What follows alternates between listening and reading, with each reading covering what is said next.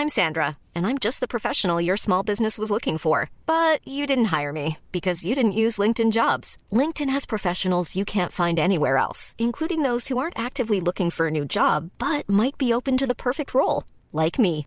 In a given month, over 70% of LinkedIn users don't visit other leading job sites. So if you're not looking on LinkedIn, you'll miss out on great candidates like Sandra. Start hiring professionals like a professional. Post your free job on linkedin.com/people today. When you're ready to pop the question, the last thing you want to do is second-guess the ring. At BlueNile.com, you can design a one-of-a-kind ring with the ease and convenience of shopping online. Choose your diamond and setting. When you find the one, you'll get it delivered right to your door. Go to BlueNile.com and use promo code LISTEN to get $50 off your purchase of $500 or more. That's code LISTEN at BlueNile.com for $50 off your purchase.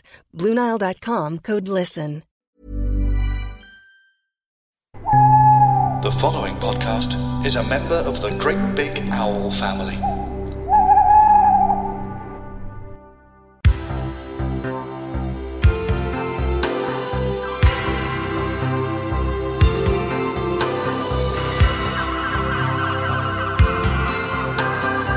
Hello, ahoy, and welcome to Always There, the Howard's Way podcast. I'm Julia Rayside. Thank you for joining me as I navigate through every single episode of the 1980s seafaring soap opera set in the fictional English coastal town of Tarrant. It would be a lonely voyage without you. And joining me today to discuss Series 3, Episode 3 is one of my favourite singer-songwriters, and he's now a composer too, Paul Mosley! Hooray! Ahoy! Ahoy, Paul Mosley. Welcome aboard, as is traditional. Thank you. It's lovely to have you here. How's your lockdown? Bit mental. Yeah. But, you know, pretending it's nice. Pretending it's nice. And, yes.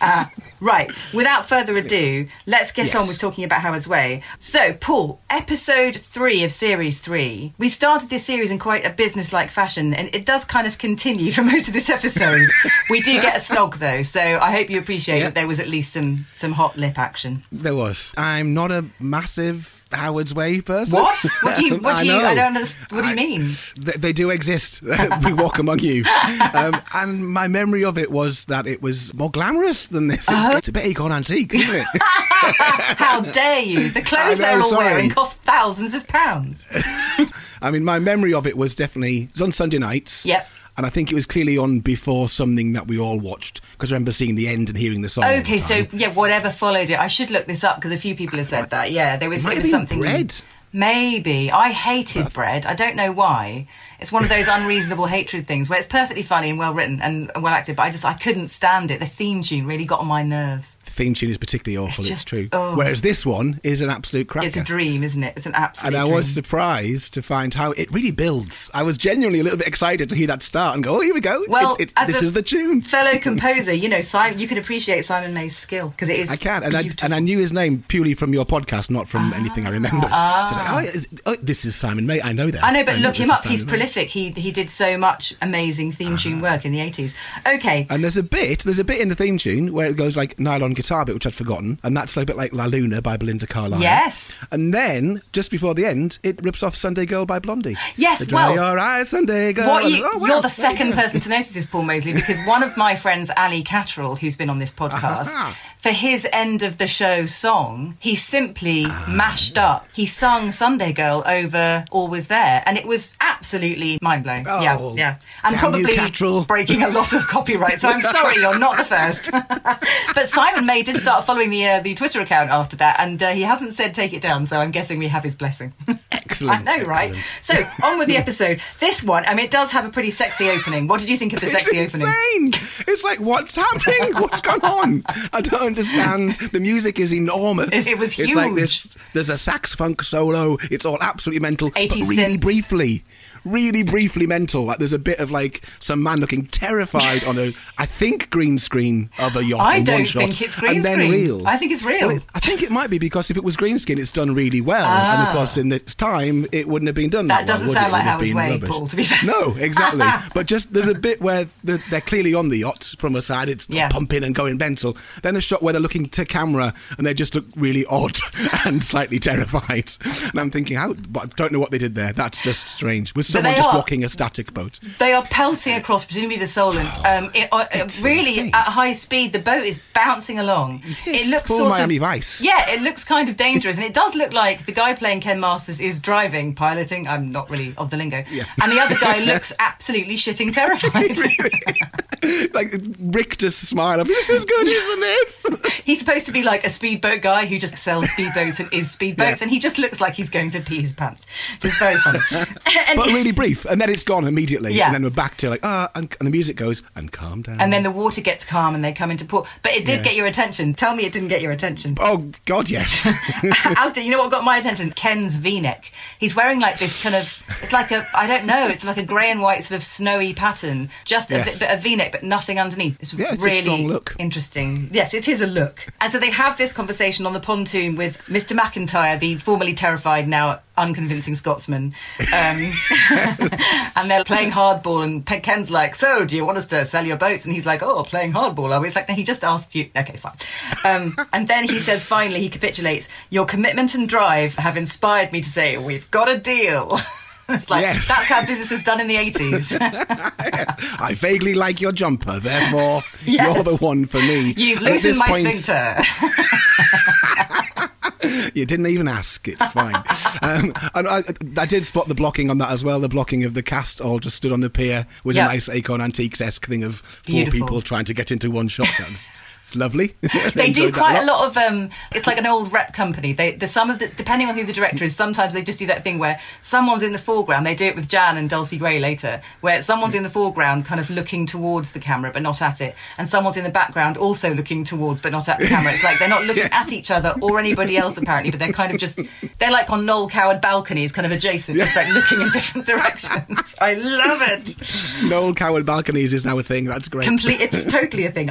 So then we go to the Howard's house, where a hand is holding a flyer in close-up, which we start zoomed in on and then zoom out gradually. Do you recall the amazing slogan Leo's come up with for his new business? I don't. What was it exactly? I'd like to remind you now. It's, does your boat need a new coat for the summer? Oh, there's a little rhyme in there, isn't there? Well done, Leo. It's absolutely lovely. I was mostly just going, who are all these people and who are they to each other? Okay, so give me your impressions. Who did you think they were? A nana and the mum and a son. Got it. That's fine. Got it in one. Didn't know they were related to anyone else. Throughout this, there's a lot of names. Yes. Everyone says everyone's names a lot. They're only trying to help you. Which I think that genuinely is what it's for. I think the writers, some people are watching this for the first time, so I better keep saying, oh, Mum, and oh, Leo, and oh... And Mr. Arid was in one of them. I was thinking, who's Mr. Arid? Who's Mr. Arid? And one of them just says Mr. Howard in a funny voice. Oh, that's it, Mr. Arid. Bill. Mr. Arid. Yeah, Bill is a salty sea dog. He pronounces things differently. Yeah. So and everyone's got names, and I didn't know who anyone was to anyone else. That was the main thing. It's like, that's good. It could be son or lover or grandmother, but that's good. I'm getting it. I did write a lot of notes. There was a lot of writing things down. If you have any questions, just please don't be shy. Like, I'm here to help. It's fine. And there was very, very fast dialogue at this point. A lot of exposition was told very quickly. Loads. Dad's unlucky. There's a divorce, an unfair divorce. There's a deal that businessy Jan does. Yeah. Nana's hair is a bit wiggy, but not quite a wig, which I noticed as well. How dare you slander Dulcie Gray? She looks beautiful. She is beautiful, but then I did write, this is Victoria Wood. I see which way this is going now, Paul, I do. So Leo has been sacked by his own father from the boatyard. Not sacked, more laid off, because, times are hard and there's no orders coming into the boatyard, so he's had to lay off his own son, which he did rather coldly. Jan tells him to think positive. She's not terribly good at advising Leo. She either says, well, just get over it, or think positive. It's like, come on, I could maybe be a bit more compassionate, but she's not. That's like an actual mother, though. That's what mothers tend to do. Yes, I suppose You'll be so. all right. Yeah, well, brush yourself off, tum-de-tum. And then he snarks at her because, as you picked up, the divorce is imminent, the paperwork is imminent, and he's still not accepting that his mummy and daddy are going to split up. Well, they have split up. Yes. Jan's wearing bold candy stripes, I noticed. Very bold. At that point, I remembered that in my mind, Jan, I'd registered that she was in it. I thought she was Judy Spires from Pebble Mill. Oh, you know what? They do share an aesthetic, though. They because really they're slim women with very amazing cheekbones, and they did wear some similarly voluminous 80s shapes, didn't they? Yeah, they're same category. Yeah, they just swap around. Yeah. For sure. But obviously Jan wins. So, yes, Jan is in bold candy stripes. She's dressed in a kind of high fashion way because she's going to meet her new fashion designer who's going to design her a collection. I don't know if you picked up the small detail that her last fashion designer was killed in a water skiing accident. Just casually dropped in because my last designer, who was killed in a water skiing accident. Okay. I mean, it was very traumatic. We're laughing, but it's very sad. It's terrible. Terrible. Anna, if you met her previous episode, she's talented but has an oppressive father who wants her to go and work in the family clothing business. So Jan is going to have to do some of her sweet talking to get him to basically hand over his daughter. That's what she's Jan magic. She has got Jan can do. The old razzle dazzle. Then we go to the unhappy Urquhart's house where Gerald is fuming over the credit card statements. Yes, and he says, at least the bourgeoisie have good housekeepers, which is a great line. It's a hell of a line. But then his subplot is, this has been completely unsaid up until now, but he's had something on his mind in a couple of episodes, but not said at all. And there's one little music sting here, an ominous music sting, as we've gone from this, I've written down, it's a blizzard of names. Yes. Lots of people saying their names to each other. He is cross because she has an allowance, but she still spends a lot. No, she doesn't. She just has access to the joint account. He's like, shouldn't have given her that. I think she's Polly. Is she Polly? Correct. Good. Massive hair bow, just Huge Polly. hair bow.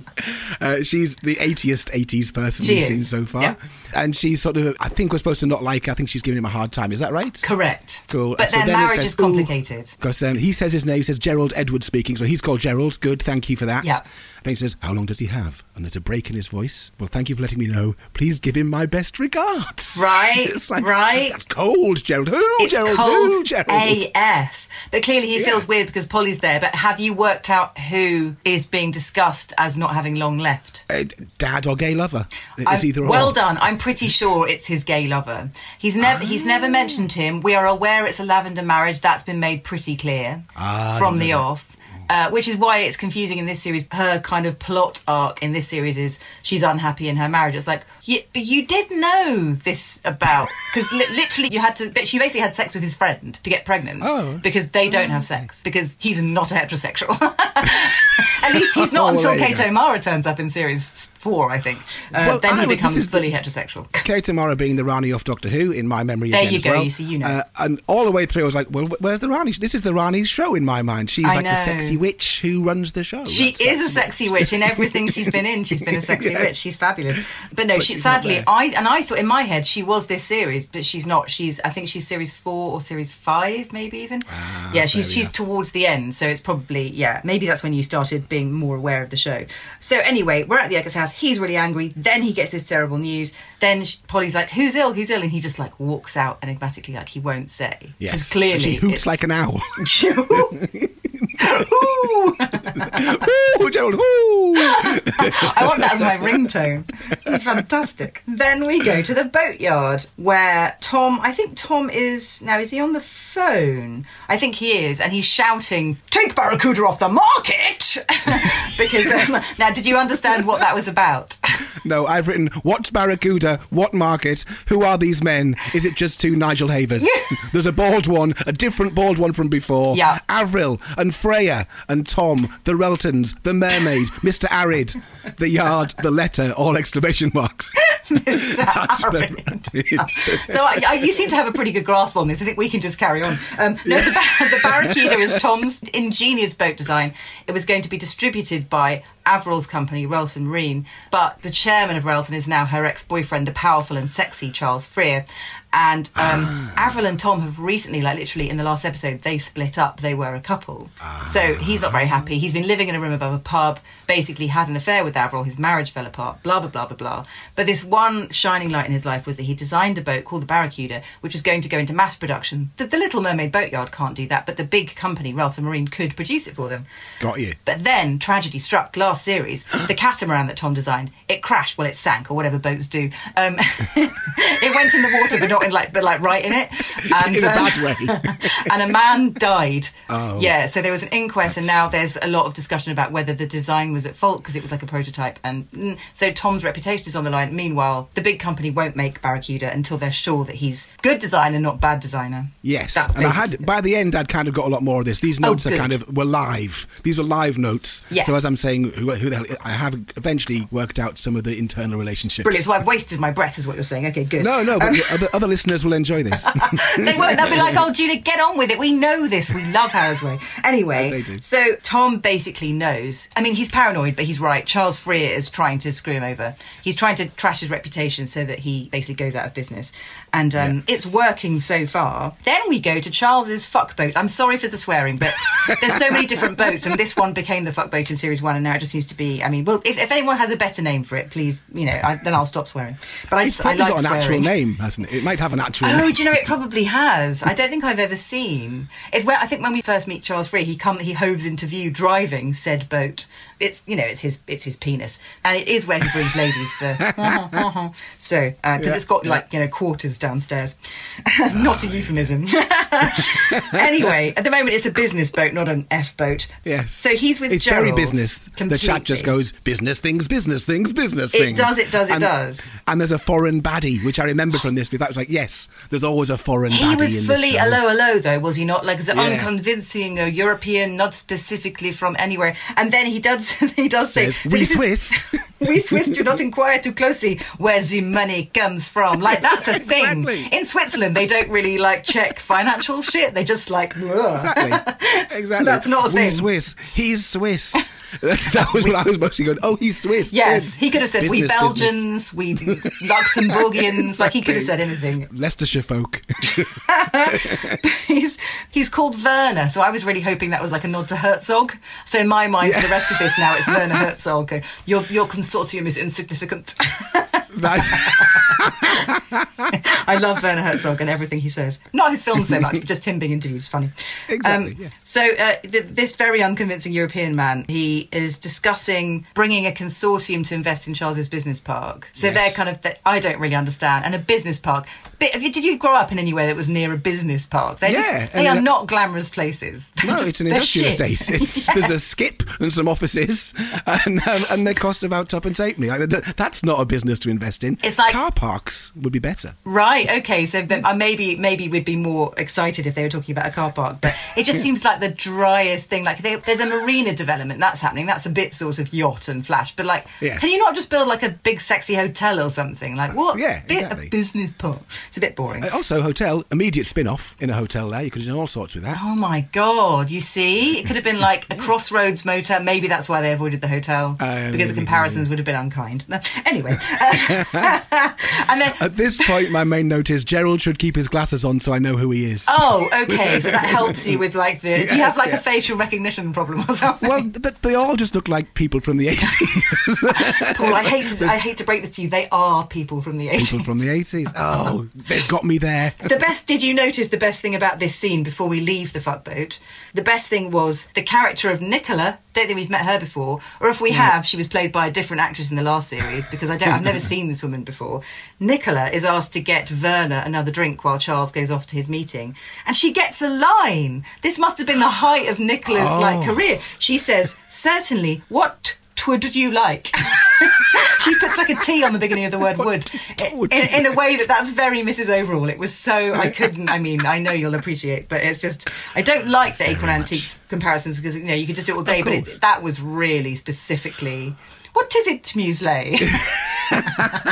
See, again, I didn't know she wasn't a regular person. No. It's just a blizzard of names and people going... Nicola. Yo, Nicola. Remember that name. She's going places. She's going places on a yacht. Anyway, then there's a lot of vouching, There's a lot of vouching. They vouch a lot there. And who vouches for Grunwald? That was Werner, apparently, not Herzog. Grunwald. Vouch. End of scene. And there's a lot of that as well. Scenes just end because we've run out of things to say. Yes, they don't build to anything. Just and then something else comes on. Almost. I would say 50% of the scenes in Howard's Way end with "Let's meet for lunch to talk about that," or "Let's meet for dinner to talk about that." Like that's how they get out of places. Supper, yes, obviously with the yacht club. It's really funny. They just suggest a meal as a way of saying it's over. One of us should leave. They overuse meals in this, I've noticed a lot. Then we go to Royalton Marine, where Tom, obviously with like steam coming out of his nostrils, has gone to visit his very recent ex, Avril, who has basically canned production of his boat. Now, at this point, I thought they did a little joke, because I thought I didn't spot that Linda wasn't the other woman. So I thought he walked in, and then the intercom goes, Mr. Howard's here to see you, as if she was a rubbish receptionist, and that was like a deliberate joke. I go, oh, look what they've done there. But no, they just changed scene, and I hadn't noticed. They just made the receptionist look a lot like her boss, which is a mistake. Yes. Like, make her a blonde. Just something different. Exactly. Just make her look different. Yes, there was no differentiation at all. Anyway, joke is over. Tom is furious. And the subtext obviously isn't, it's not just a business thing. She's now magically free and not in a relationship with Tom anymore, and working very closely under Charles Frere. And Tom obviously can see the way the wind's blowing, and so he's doubly pissed off because, one, he's lost his woman to the baddie, and Indeed. two, the baddie's also trying to screw his career. So at this point, my main note was, Frey, not Freya, it's a second name.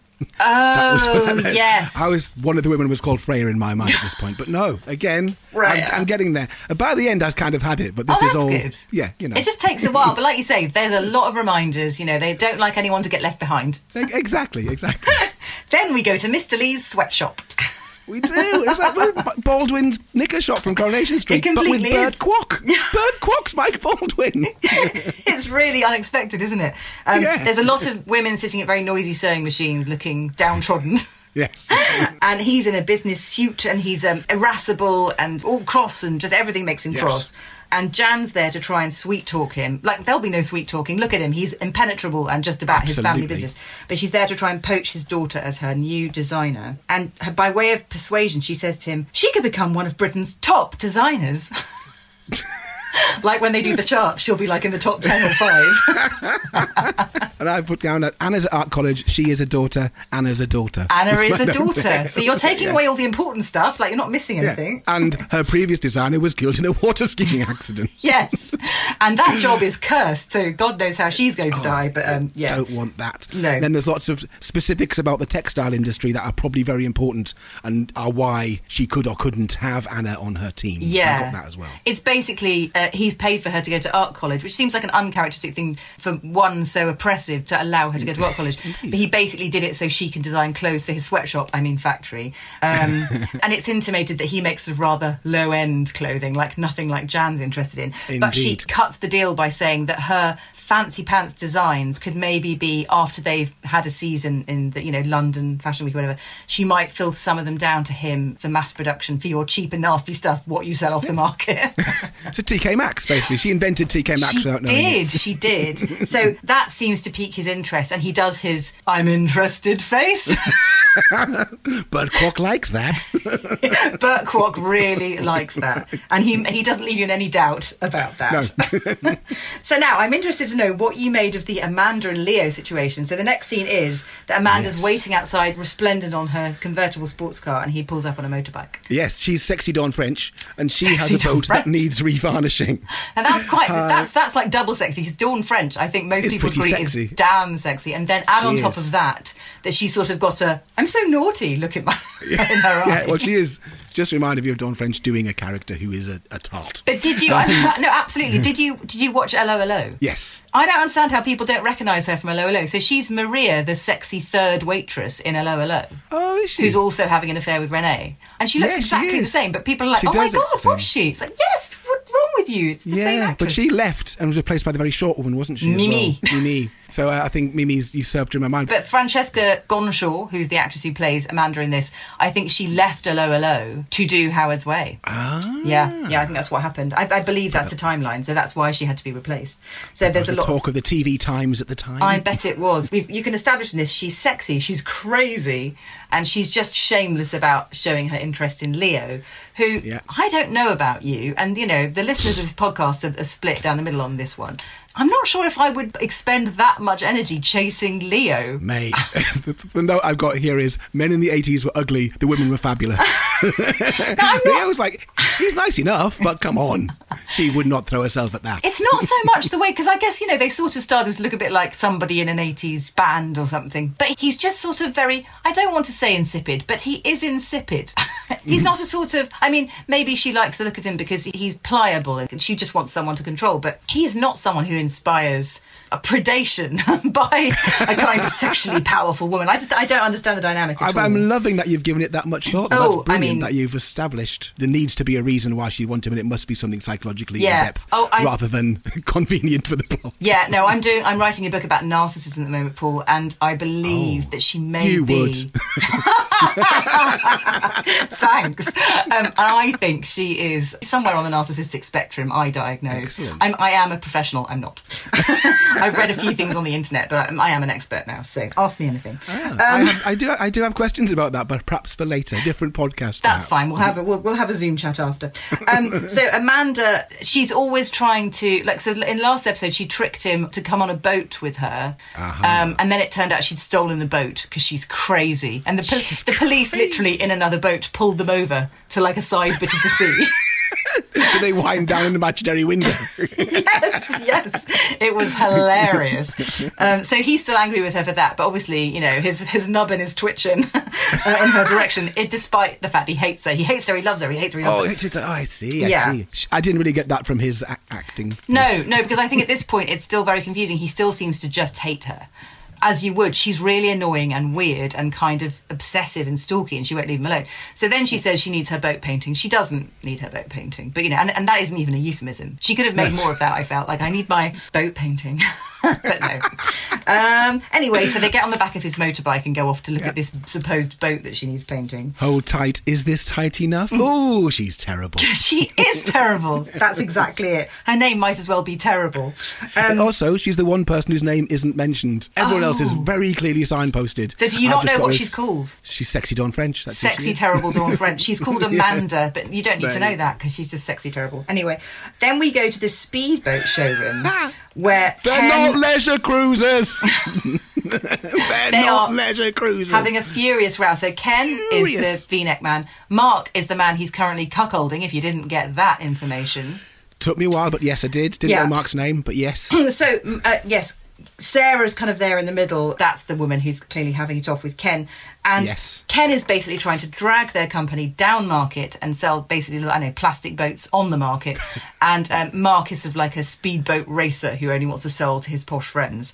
And so there's like the push and pull between commerce and reputation. And, indeed. But really, you just want to know what those two are up to in the sack. That's far more interesting. Hasn't been nearly enough of that in the last 2 episodes. There's a lot of talk about trust, and Mark's trying to use the euphemism of his customers trusting him to sort of throw a little stone at Sarah and Ken's greenhouse. Because she says he knows. He knows.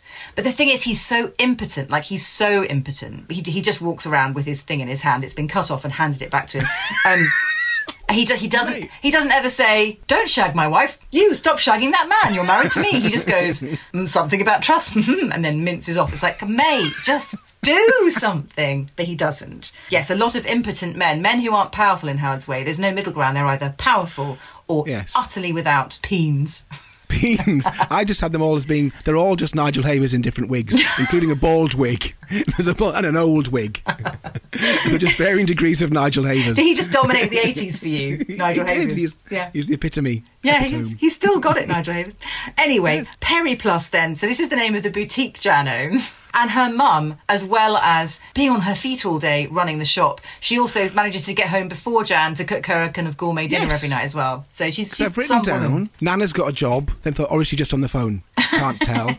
And then there's a Jack. Someone's called Jack. Jolly Sailor. I know that because it's on Julia's podcast. Yay! That's the pub. It is. And it's a lovely pub too. And they clearly got a nice sunny day to film there. Kate's on the phone. She arranges to go and see Jack because he obviously wants to talk to his friend about what's going on with his boatyard, etc.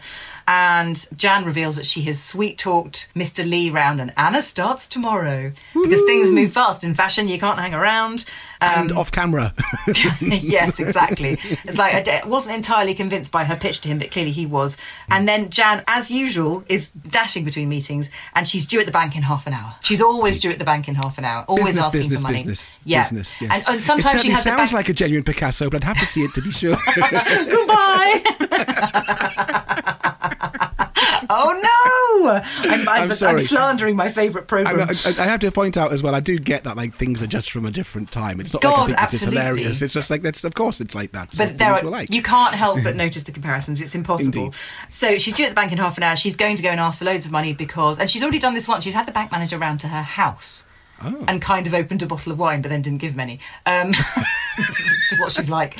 But so people don't just have one meeting; they have a series of meetings to establish the same thing, and lunches and dinners and dinners and lunches. Yes. So I imagine there'll be dinner and lunch for the bank manager to follow this meeting at the actual bank. But she's going to ask for a large loan because she wants to big up her fashion empire and turn it from one boutique into a chain of boutiques. And that's why she needs a great designer to roll out her plans for domination. Perimenopause, it's called. Exactly. It is perimenopausal plus-size women. That's where they get their clothes. Now, and then just before Jan leaves, Kate shows her the newspaper, in which is an article. Do you think we noticed the article in the newspaper? Do you think they drew our attention to that enough? I mean, it's subtle, but I don't know about you, I did get the gist. There is the zoom of all zooms into the newspaper, and it goes on for quite a long time. It does go on a long time because they want you to read it, because it's whoever did that headline wasn't a professional journalist or indeed the sub-editor. So it's a very, very long headline and then a long stand first about how local entrepreneur, millionaire businessman Sir Edward Freer is offering grants to local community businesses in the community who are local, the money and the blah, blah, blah, blah. And it goes on a bit. But the general gist is, oh, look, someone's handing out free money. Maybe you should go and see him. And Jan's his surname's Freer as well, so remember that, people. Yes, but obviously, if you don't know this, the history Jan has with the Freer family is that at the end of series 1, her daughter, the beautiful Lynn, who was quite young then, was dating Charles Freer, and then she walked in on him in bed on the fuckboat with his wife. And she fled the fuckboat in tears, slipped over, banged her head on the pontoon and fell in the drink and was in a coma for quite some time after that. She wasn't well at all. So the name Freer doesn't inspire anything other than like, uh-oh, with Jan. Yeah. But that's all about to change, Paul. Anyway, then we go to the yacht that Amanda is trying to get Leo to paint for her. And she's still persisting with this really barefaced seduction. And he's just kind of like, he's not even flirting back. He's just sort of smiling going, what?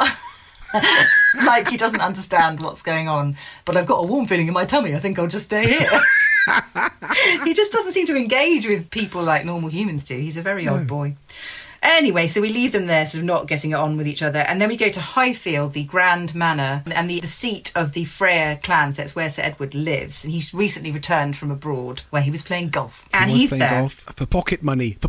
50 or 100, say. Pocket money. These are posh men. Do you understand that? Do you understand? The stakes for them are, it's peanuts.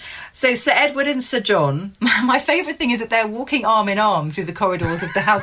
Like, there's no explanation for why. I mean, they're old friends, and it's very sweet, but like I've never seen two grown men do that in that social setting, in that it was really odd.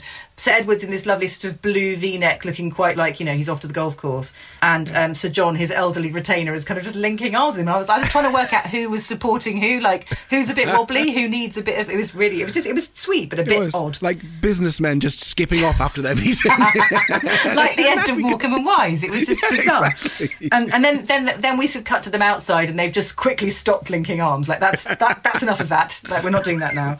And they discuss playing golf for pocket money. And then Edward, as if the newspaper article hadn't made it clear enough, Edward explains he's going to be offering money to local businesses. And Sir John kind of suggests, that are you trying to get in with the local authority? And, you know, because if he wants to build stuff, then it's nice to be on the right side. The planning people, I don't know. It was business blah blah, wasn't it really?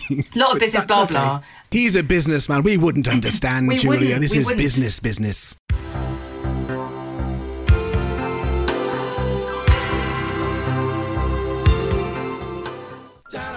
My Mate Bought a Toaster. We go through celebrities' Amazon purchase histories so you don't have to. Keep calm and love Dom Jolly novelty keyring and fridge magnets. Yeah, I love that. The G-Spot. The Good Vibrations Guide. Green Dot Laser Sight Rifle Gun Scope. I've bought that quite a lot of times, I think. Right, okay. The Sex Doctor's Guide to Keeping It Hot. Interesting. Did another child come along 9 months later? Yeah. Loads of great eps up now, and new ones dropping every Monday. That's My Mate Bought a Toaster from Great Big Al. Ryan Reynolds here from Mint Mobile. With the price of just about everything going up during inflation, we thought we'd bring our prices down. So to help us, we brought in a reverse auctioneer, which is apparently a thing. Mint Mobile Unlimited Premium Wireless. How to get 30, 30, bit to get 30, bit to get 20, 20, 20, bit to get 20, 20, bit to get 15, 15, 15, 15, just $15 a month?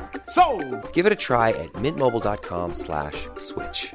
$45 up front for 3 months plus taxes and fees. Promo rate for new customers for limited time. Unlimited more than 40 gigabytes per month. Slows full terms at mintmobile.com. Hiring for your small business? If you're not looking for professionals on LinkedIn, you're looking in the wrong place. That's like looking for your car keys in a fish tank. LinkedIn helps you hire professionals you can't find anywhere else, even those who aren't actively searching for a new job but might be open to the perfect role. In a given month, over 70% of LinkedIn users don't even visit other leading job sites. So start looking in the right place. With LinkedIn, you can hire professionals like a professional. Post your free job on linkedin.com/people today. Planning for your next trip? Elevate your travel style with Quince. Quince has all the jet-setting essentials you'll want for your next getaway, like European linen, premium luggage options, buttery soft Italian leather bags, and so much more. And it's all priced at 50 to 80% less than similar brands. Plus, Quince only works with factories that use safe and ethical manufacturing practices. Pack your bags with high-quality essentials you'll be wearing for vacations to come with Quince. Go to quince.com/trip for free shipping and 365-day returns.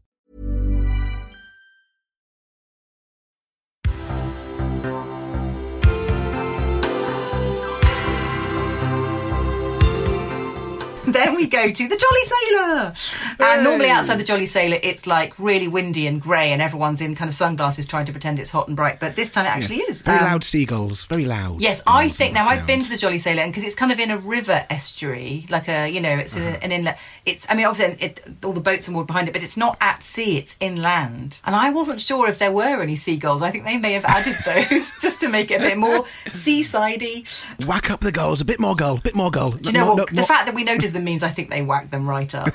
Yeah. They did. Exactly. And Jack is moaning about Avril to Kate. So I was saying, Kate, is Kate Nana? No, that's a different Nana. This is it, or is it the same one? Same Nana. Were you confused by the jaunty hat? I think I was. I think the hair I thought was a wig now looks quite stylish. So that's or Well, they've just styled it differently to accommodate. She's like it's like perched at a jaunty angle. This sort of it's not a cloche, it's not a beret, it's a something. It's like a little cream tilted affair perched atop her barnet. It's lovely. Beautiful. There's always little touches of like old, because she is Dulcie Gray is a star of stage and screen from, you know, times gone by, and she always slightly looks like she's still dressing for like a 1940s sort of pot boiler British drama. I love the way she looks so much. Anyway, she gives Jack a pep talk and Jollywell peps him up and tells him to go and just Jollywell get some more business. Okie dokie, now the gin.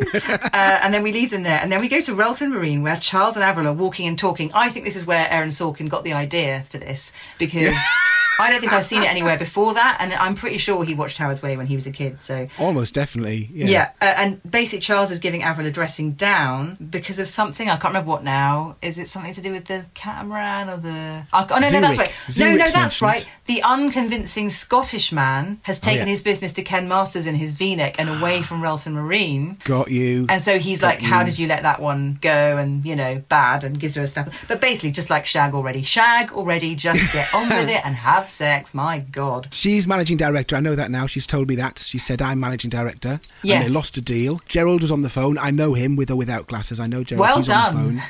Saying Zurich. What's the thing that sounds like David Seamans? There's an order from David Seamans, but it's not that. David Seamans, the goalkeeper. Davis Creemans. Maybe it's like that's. There's an order. Literally no idea. There was one of the companies just had a name that sounded a bit like David Seaman. Let's say it is the goalkeeper. Didn't he actually play for Southampton? Because that would actually work. He's local. Maybe it was. Let's say it was. I'm not sure. I assumed it wasn't, but now it is. No, it is. Good. It's the goalkeeper. He wanted a boat. Moving on. Gerald. The postman's at my door, Julia. Can I go and answer it? Oh my God, totally. Tell me what you got. This is so thrilling. Hang on. Open it live on air. Paul received confirmation of an appointment and an item he'd ordered for his partner's birthday. Sorry, back to Howard's Way. Howard's Way. Howard's barely in it, is he? No, I mean, he is later covered in stubble and sleeping in a paint shed, but, he's the mighty has fallen. Yes, exactly. We'll come to him in a minute.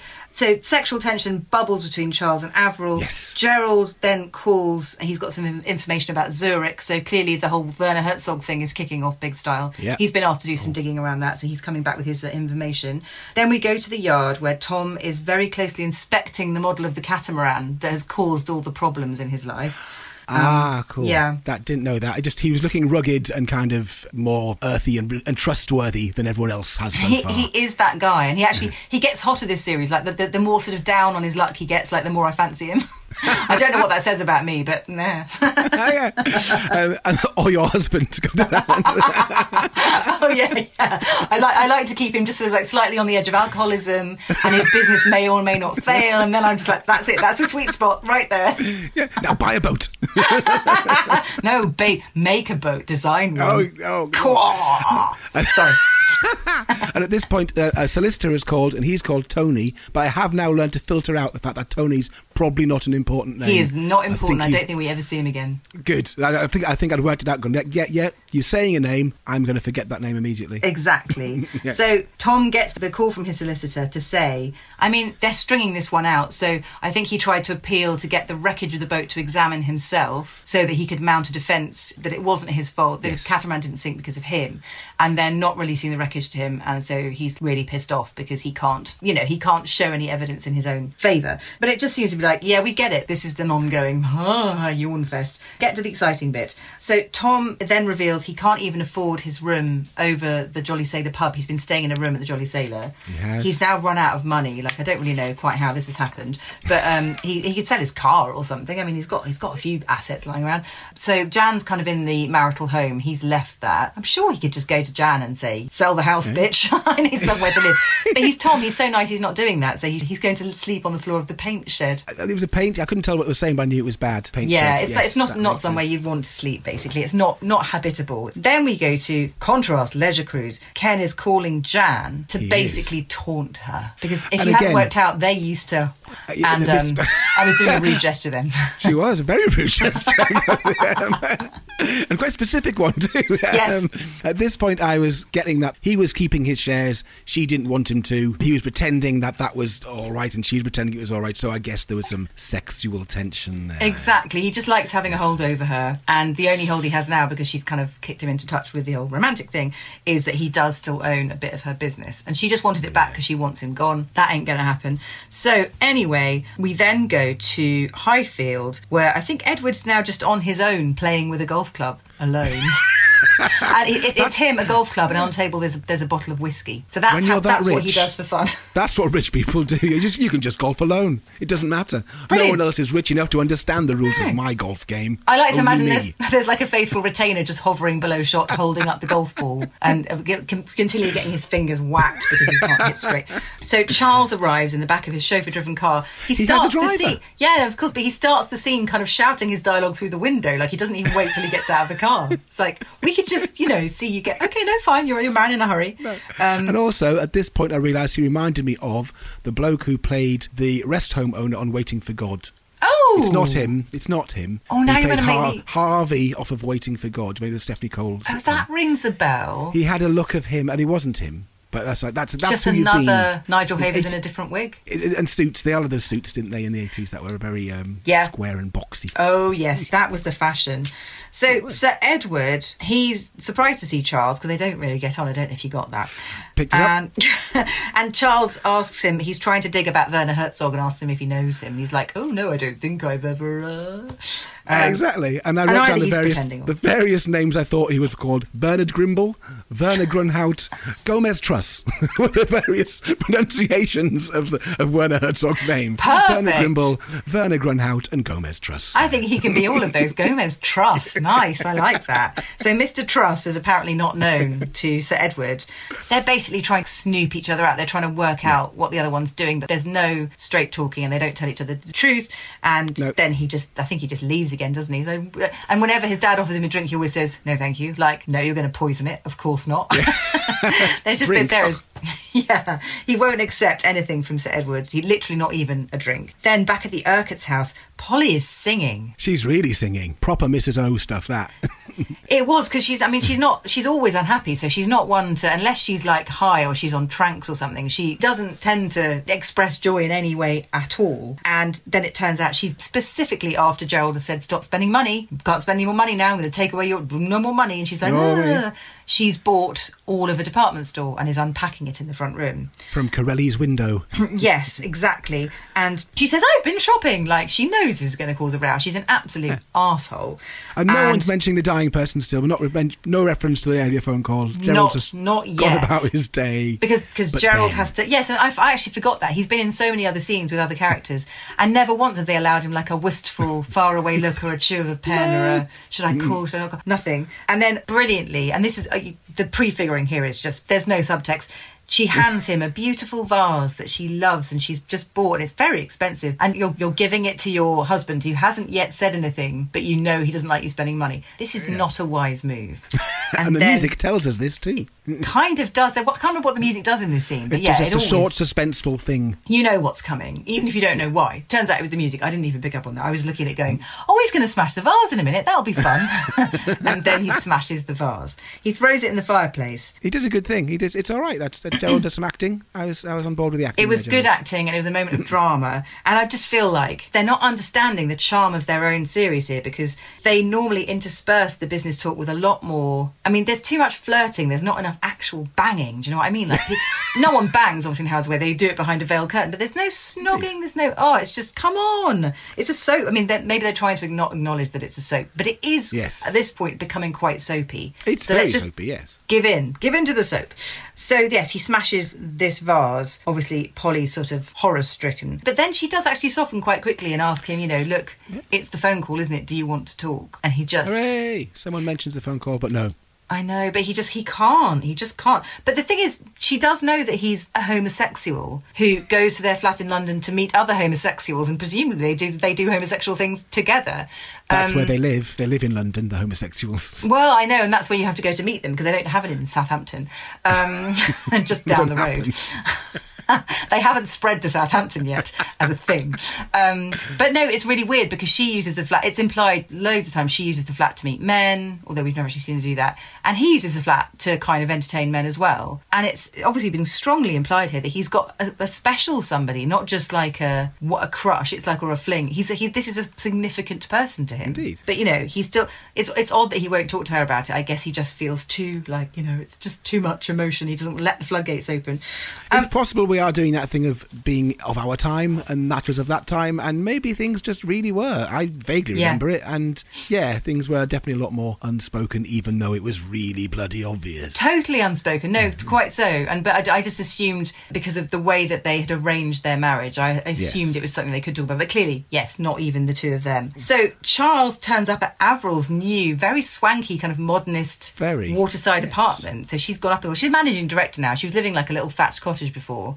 It was actually called Thatched Cottage. No, it didn't have a thatch, that's right. It was called Thatched Cottage. There was a sign on the gate, but there was no thatch. So now she's gone up in the world. She's living somewhere swanky, and Charles has brought her a gift. A carefully chosen picture. Chagall, I don't know if that's a real thing, is he a real artist? Oh, there you go. I'm such an ignoramus. Anyway, so a genuine, it certainly looks like a genuine Chagall, but I'm sorry.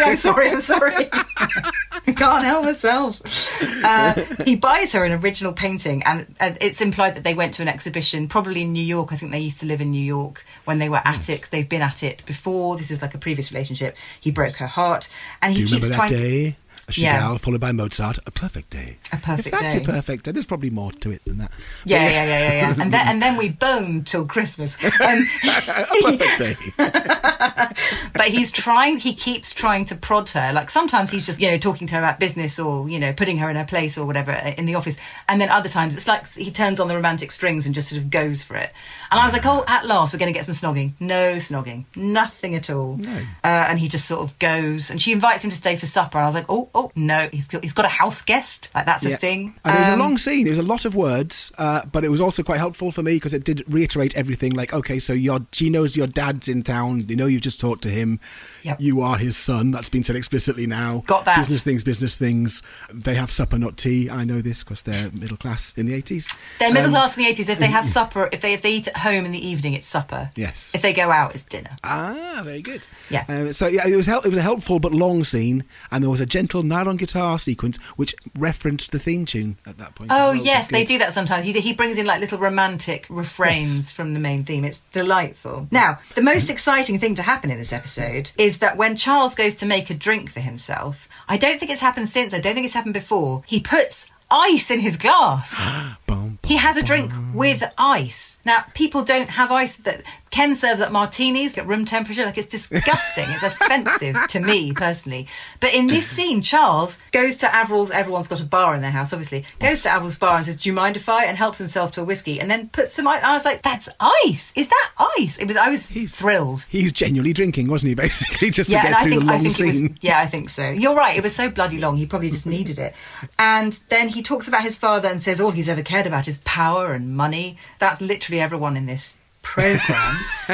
So it felt a bit superfluous to say that. And she invites him to stay for supper. He's like, no. So no, Nookie. On we go to the yard where Jack is pleading for more credit from one of his suppliers because he's got this idea now that he's going to magic a client out of nowhere. Mr. Alice, again, another name I didn't need to remember, but... you see, you're getting it now. Mr. Alice? Literally, it's rhubarb on the end of a phone. It's not important. Yeah.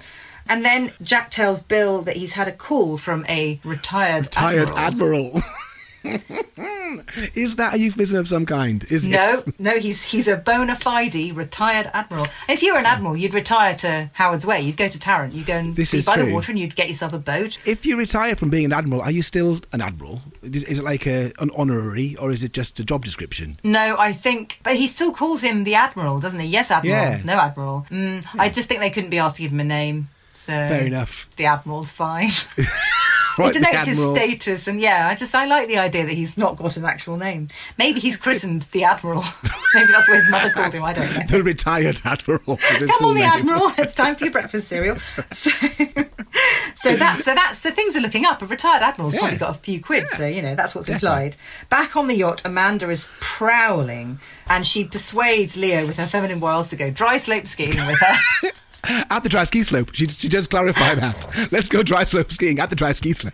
And there's a nice bit of product placement for Southampton Dry Ski Slope Skiing Centre, or whatever it's called, which is lovely, I thought, and not very BBC, a bit naughty of them. And then we go to fashion. So Leo wags off, basically. He's wagging off a job she gave him anyway, so he might as well. Exactly. He's like there joylessly painting her boat, going, your boat doesn't need painting. And she's like, come dry slope skiing. I'm crazy. I'm wild. I go dry skiing slopes and skiing. Oh, it's great. It's really hard to say, isn't it?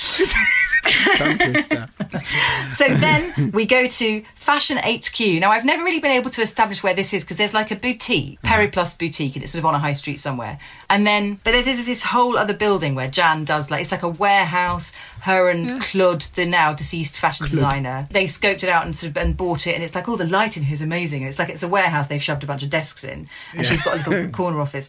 I don't know where it is. It's sort of like not on my Tarrant map. So anyway, Fashion HQ. Anna arrives in sort of very fashiony green, lovely clothing and headband to show she's arty, and that's it. It's her off of No Problem. I know you're the actress of No Problem. No Problem was Channel 4's launch era, a sitcom with an entirely black cast, which was like a novelty at the time. Amazing. Except for her, she was the Chinese person, I guess. But it was good, No Problem. I remember liking it, and she was in it. And then I went, oh, she's probably in other things, but that's where I knew her from. Yeah, no. I mean, and she definitely got around. I think she was, in my head, a picture of her dressed as a nurse as well. I think she was in something medical, something hospitally. Angels was at the time, wasn't it? But it might have been... I think that might be that. It might be that. Yeah? Someone will tell me on the old Twitter. Come and find us and tell us, please.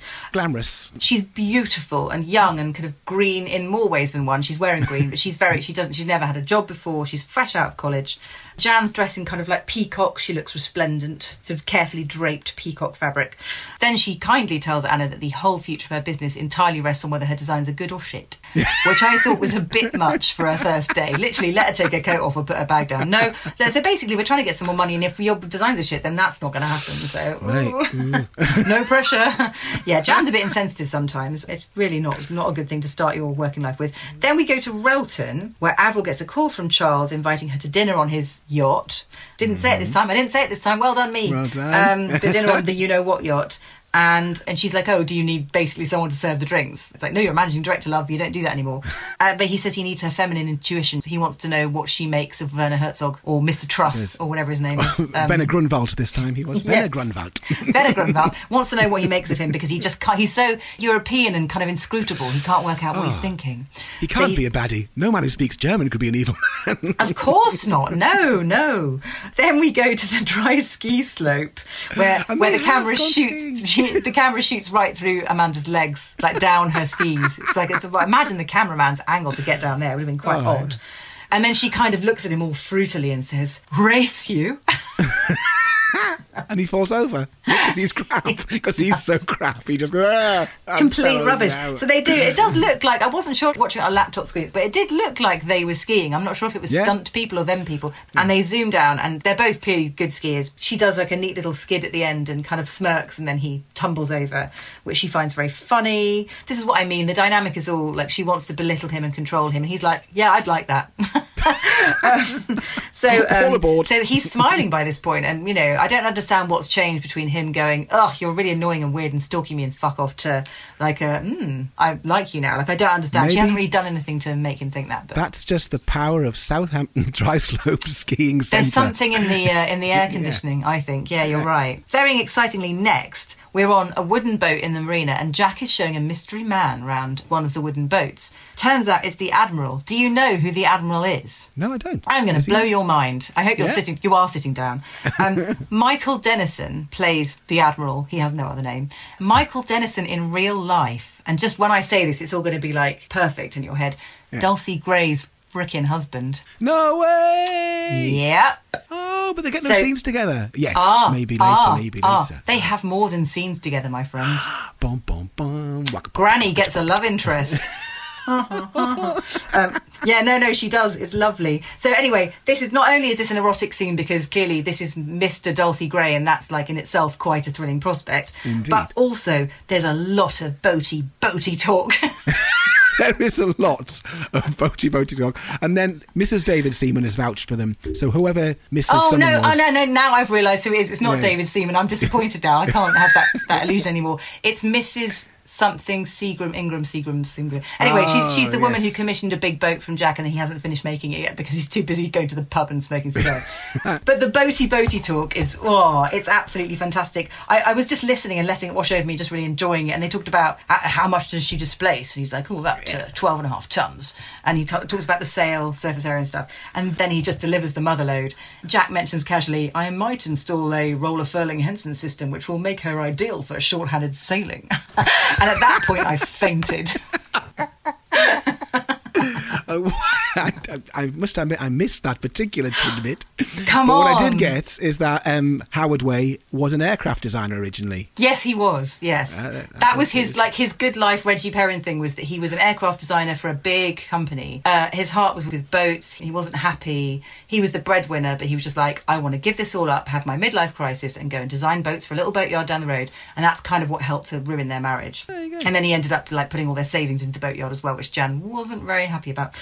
Meanwhile, the Admiral, who is, just to drive the point home, dressed in a white polo neck, navy blazer, with a little white hanky sticking out the top pocket, he looks good. Yeah, he does look the retired Admiral of all retired Admirals. Yeah, and then, because I think Jack thinks that Mrs. David Seaman has put this guy onto him, turns out, no, it was Kate. He knew her before the war. Of course, she was Kate Wilder then. I bet she was. Nearly as wild as Sexy Dawn French from earlier. Right? I know, the wild women in this show. But I just love the idea that Kate's character, she's clearly a very spirited woman, but she's definitely got a past. And if you listen to the episode, I think it's the last episode of the last series of Always There, Jan tells some incredible stories about Dulcie Gray's past, hanging out with Noel Coward, writing top charting hits of the age. Oh, mate. She wrote a song called You Tickle Me Spitless Baby, and I'm Mad About You. Yeah. That's a real thing that happened. So I bet she was Kate Wilder. Yeah, I bet she was. So I'm looking forward to hearing tales of that. Then we go to Amanda's phallic sports car, her open-top sports car. It's a Mercedes. I noticed for the first time. Did you notice the number plate? No, I didn't. No, what was it? Yow 2. I don't know. I think it could have been something a bit sexier. It's YOW2. Don't know. Just Yow 2. Clearly a private number plate, but like, what's it saying? Yow. It's the one they had available. That's what it was. I think that's what it's saying. Yow 1 was taken. But finally, I mean, for everything that's wrong with Amanda and her dreadful approach to seduction, at least we get a snog this scene. We did. Yes. Like, finally, jeepers creepers. So she's been basically leaning at him, like, with her mouth open for, like, the last hour. Finally, he's like, oh, fine, then. I mean, you're nearby. It's no effort to lean over. It's fine. So they kind of snog. Because that's what you have to do with someone as flaccid and impotent as Leo, who just sits there like, what is this thing called kissing? Just get on with it, mate. Get in there. Don't you find me attractive? Most men do, was her line. Don't you find me attractive? Most men do. Yes. Okay. She's very sure of herself, that's for sure. So then we return to Charles's boat, where Werner Herzog and Avril are sitting on the deck. She's kind of done up like an Edwardian. She's kind of got her hair piled up on her head and like a triple line of pearls around her neck, and she's looking very sort of elegant. It's confusingly elegant. It's a bit Margot of The Good Life, but it's also a little costumey. It's actually supposed to be something. Exactly. She could be in period dress. It's not quite clear why. And then Charles hands both her and Werner Herzog a drink. And his looks like, I don't know, bourbon or something. And hers is a glass of water. I just want her to, like, let loose and have a drink and relax. Like, when Charles has a drink in her flat earlier, she's like, oh, no, not for me. It's like, just have a drink, woman. Have a drink. You need a drink. You need to loosen up. You're on a yacht with Werner Herzog. Come on. I know, right? Like, these are the golden times. Enjoy them. Jump in. Then we go back to the Mermaid Boatyard exterior. These are always my favourite shots because you get to see the actual mermaid bust on the roof of the office, who's kind of thrusting herself forward nakedly. And then we go inside where Leo finds Howard's Way, Mr. Howard's Way. Mr. Howard Way, looking all sad. Covered in stubble, looking very sad and saggy. They've really somehow increased his eye bags to look properly like he hasn't slept. And he's drinking whiskey pretty much straight from the bottle in a paint shed where he now lives.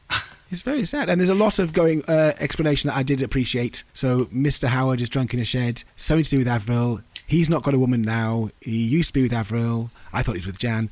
Leo is their son. Hooray.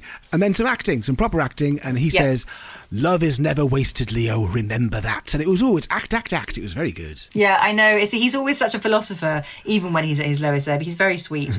And then, and to get Leo fans, I apologise. There's just this moment where Leo's like, still, you've always got me. You just think, if that's the point, I'd just pick up the bottle and go, fuck. But Tom's very sweet, and it almost looks like they're going to kiss. And if you just tuned in at that moment and didn't know they were father and son, you'd think, oh, they're going to have a little kiss. That's nice. Oh, no, they're father and son. That's not nice. That's wrong. But then they hug. And that is where you'd end the scene, surely. Yes. No, then there's an awkward come out of the hug and some chat about flyers. Yes. I've made some flyers, Dad. The editor's scissors could have been done with there, I feel. Yeah. And actually, it's his dad made him redundant in the first place, but there's no like, oh, I'm sorry I had to let you go, son. It's just like, so what are you up to these days? It's like, well, since you fired me, trying to earn some money. Also, the yard does exactly what Leo's offering as a service. Like, they refurbish and paint boats. So they're now in direct competition, much like Charles Freya and his dad, but like in a much more lo-fi way. Oh, there are parallels everywhere. It's very well done. Genuinely, it's all thought about. It's all carefully planned. Then back at the Howard's house, Jan is back home in her peacock dress. I just really like that dress. Favourite one of the episode. And she can hear the racing results on the radio in the dining room. Nana's got the racing on and rubber gloves on. She's got her marigolds on because she's doing the silver. Because not only has she run the shop all day and cooked a gourmet meal, probably something with duck, or she's also polishing the silver because she can't be useful enough around the house.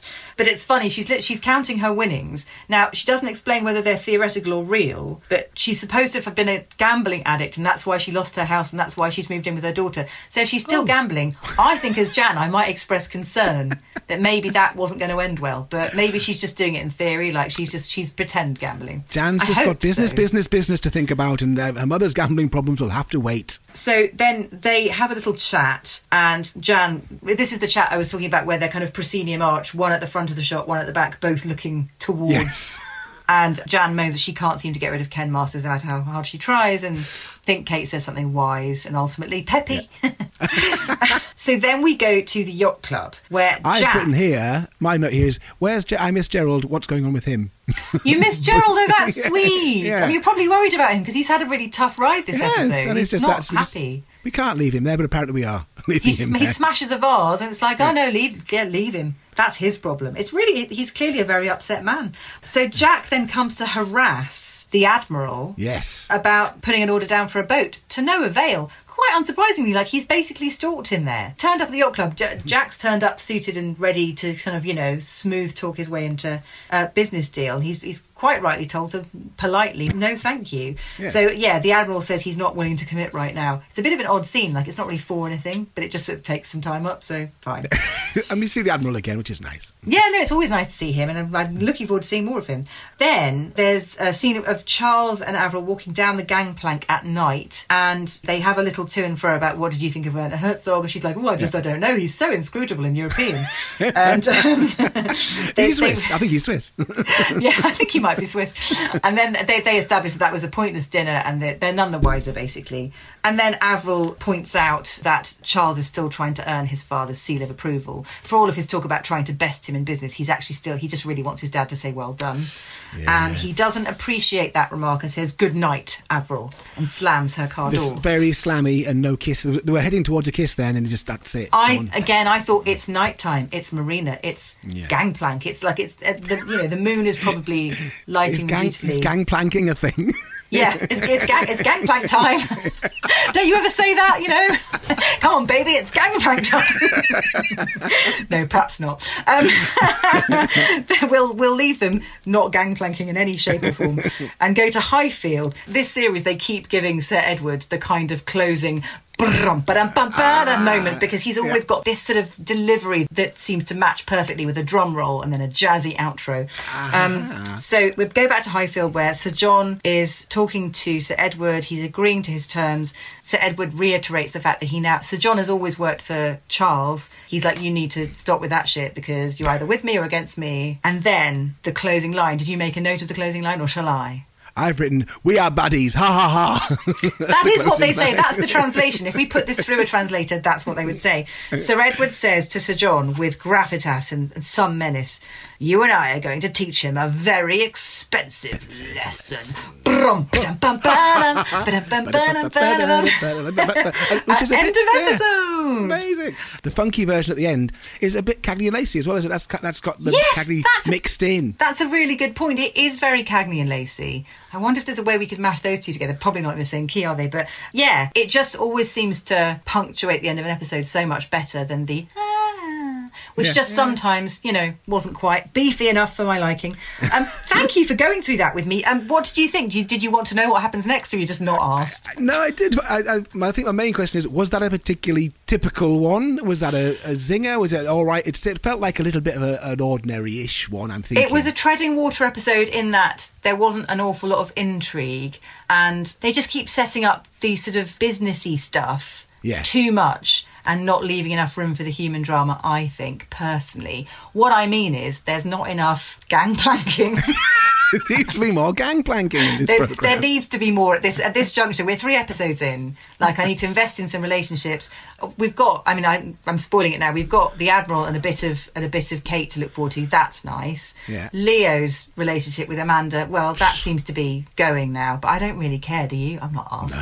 No. The thing that needs to happen, which is obviously going to happen, is that Charles and Avril need to just get this out of their systems. Get on with it. She's pretending to resist him, but she really doesn't want to. She wants back in there, and somehow. So I'm hoping that happens soon. I haven't watched ahead to the next episode, so I don't know. I can't remember. Oh. Anyway, I know you're not a natural Tarrant dweller, but thank you for coming and skipping along the gangplank, the pontoon. Thank you for skipping along the pontoon with me. It was delightful to have you. Thank you so much. I genuinely enjoyed it. I think it's the sort of thing, if you didn't take notes, I would have been very lost. But taking notes it's a new approach to watching television. Now I'm going to take notes all the time. I've ruined your experience of television forever. I'm so glad. And now, Paul, I did mention at the start that you are not only a composer but a singer-songwriter. Indeed. Who I can see, I'm looking at you now surrounded by microphones and professional recording equipment. Yes. So would you like to have a bash at the closing theme? You know I would. Come on! Paul Mosley, thank you for being always there. Now, obviously, after suckering me into thinking he was going to do one of his funny compositions, Paul Mosley subsequently, after this recording, sent me one of the most beautiful things I've ever heard. So I hope you've got a hanky ready to wipe away some tears, because here is Paul Mosley's version of Always There.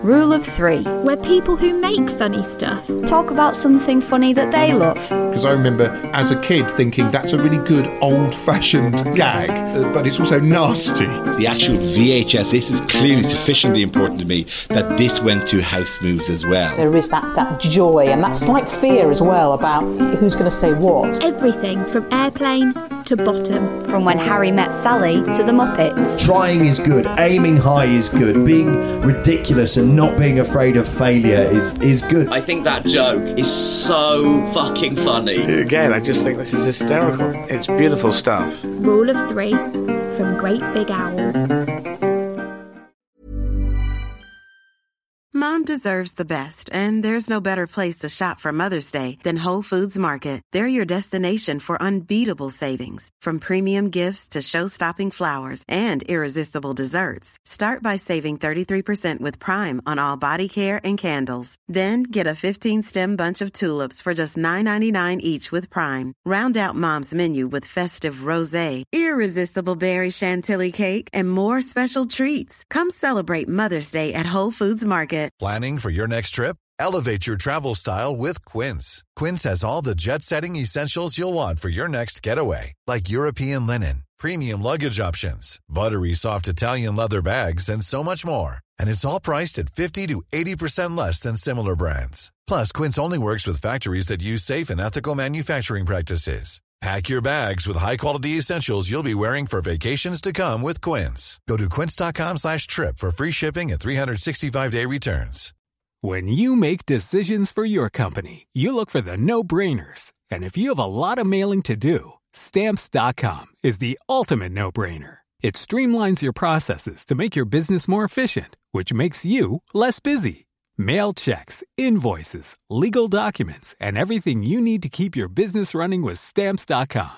Seamlessly connect with every major marketplace and shopping cart. Schedule package pickups and see your cheapest and fastest shipping options from different carriers, with rates up to 89% off USPS and UPS rates. And with the Stamps.com mobile app, you can take care of mailing and shipping wherever you are. Make the same no-brainer decision as over 1 million other businesses with Stamps.com. Sign up with code PROGRAM for a 4-week trial, plus free postage and a free digital scale. No long-term commitments or contracts. That's Stamps.com. Code PROGRAM.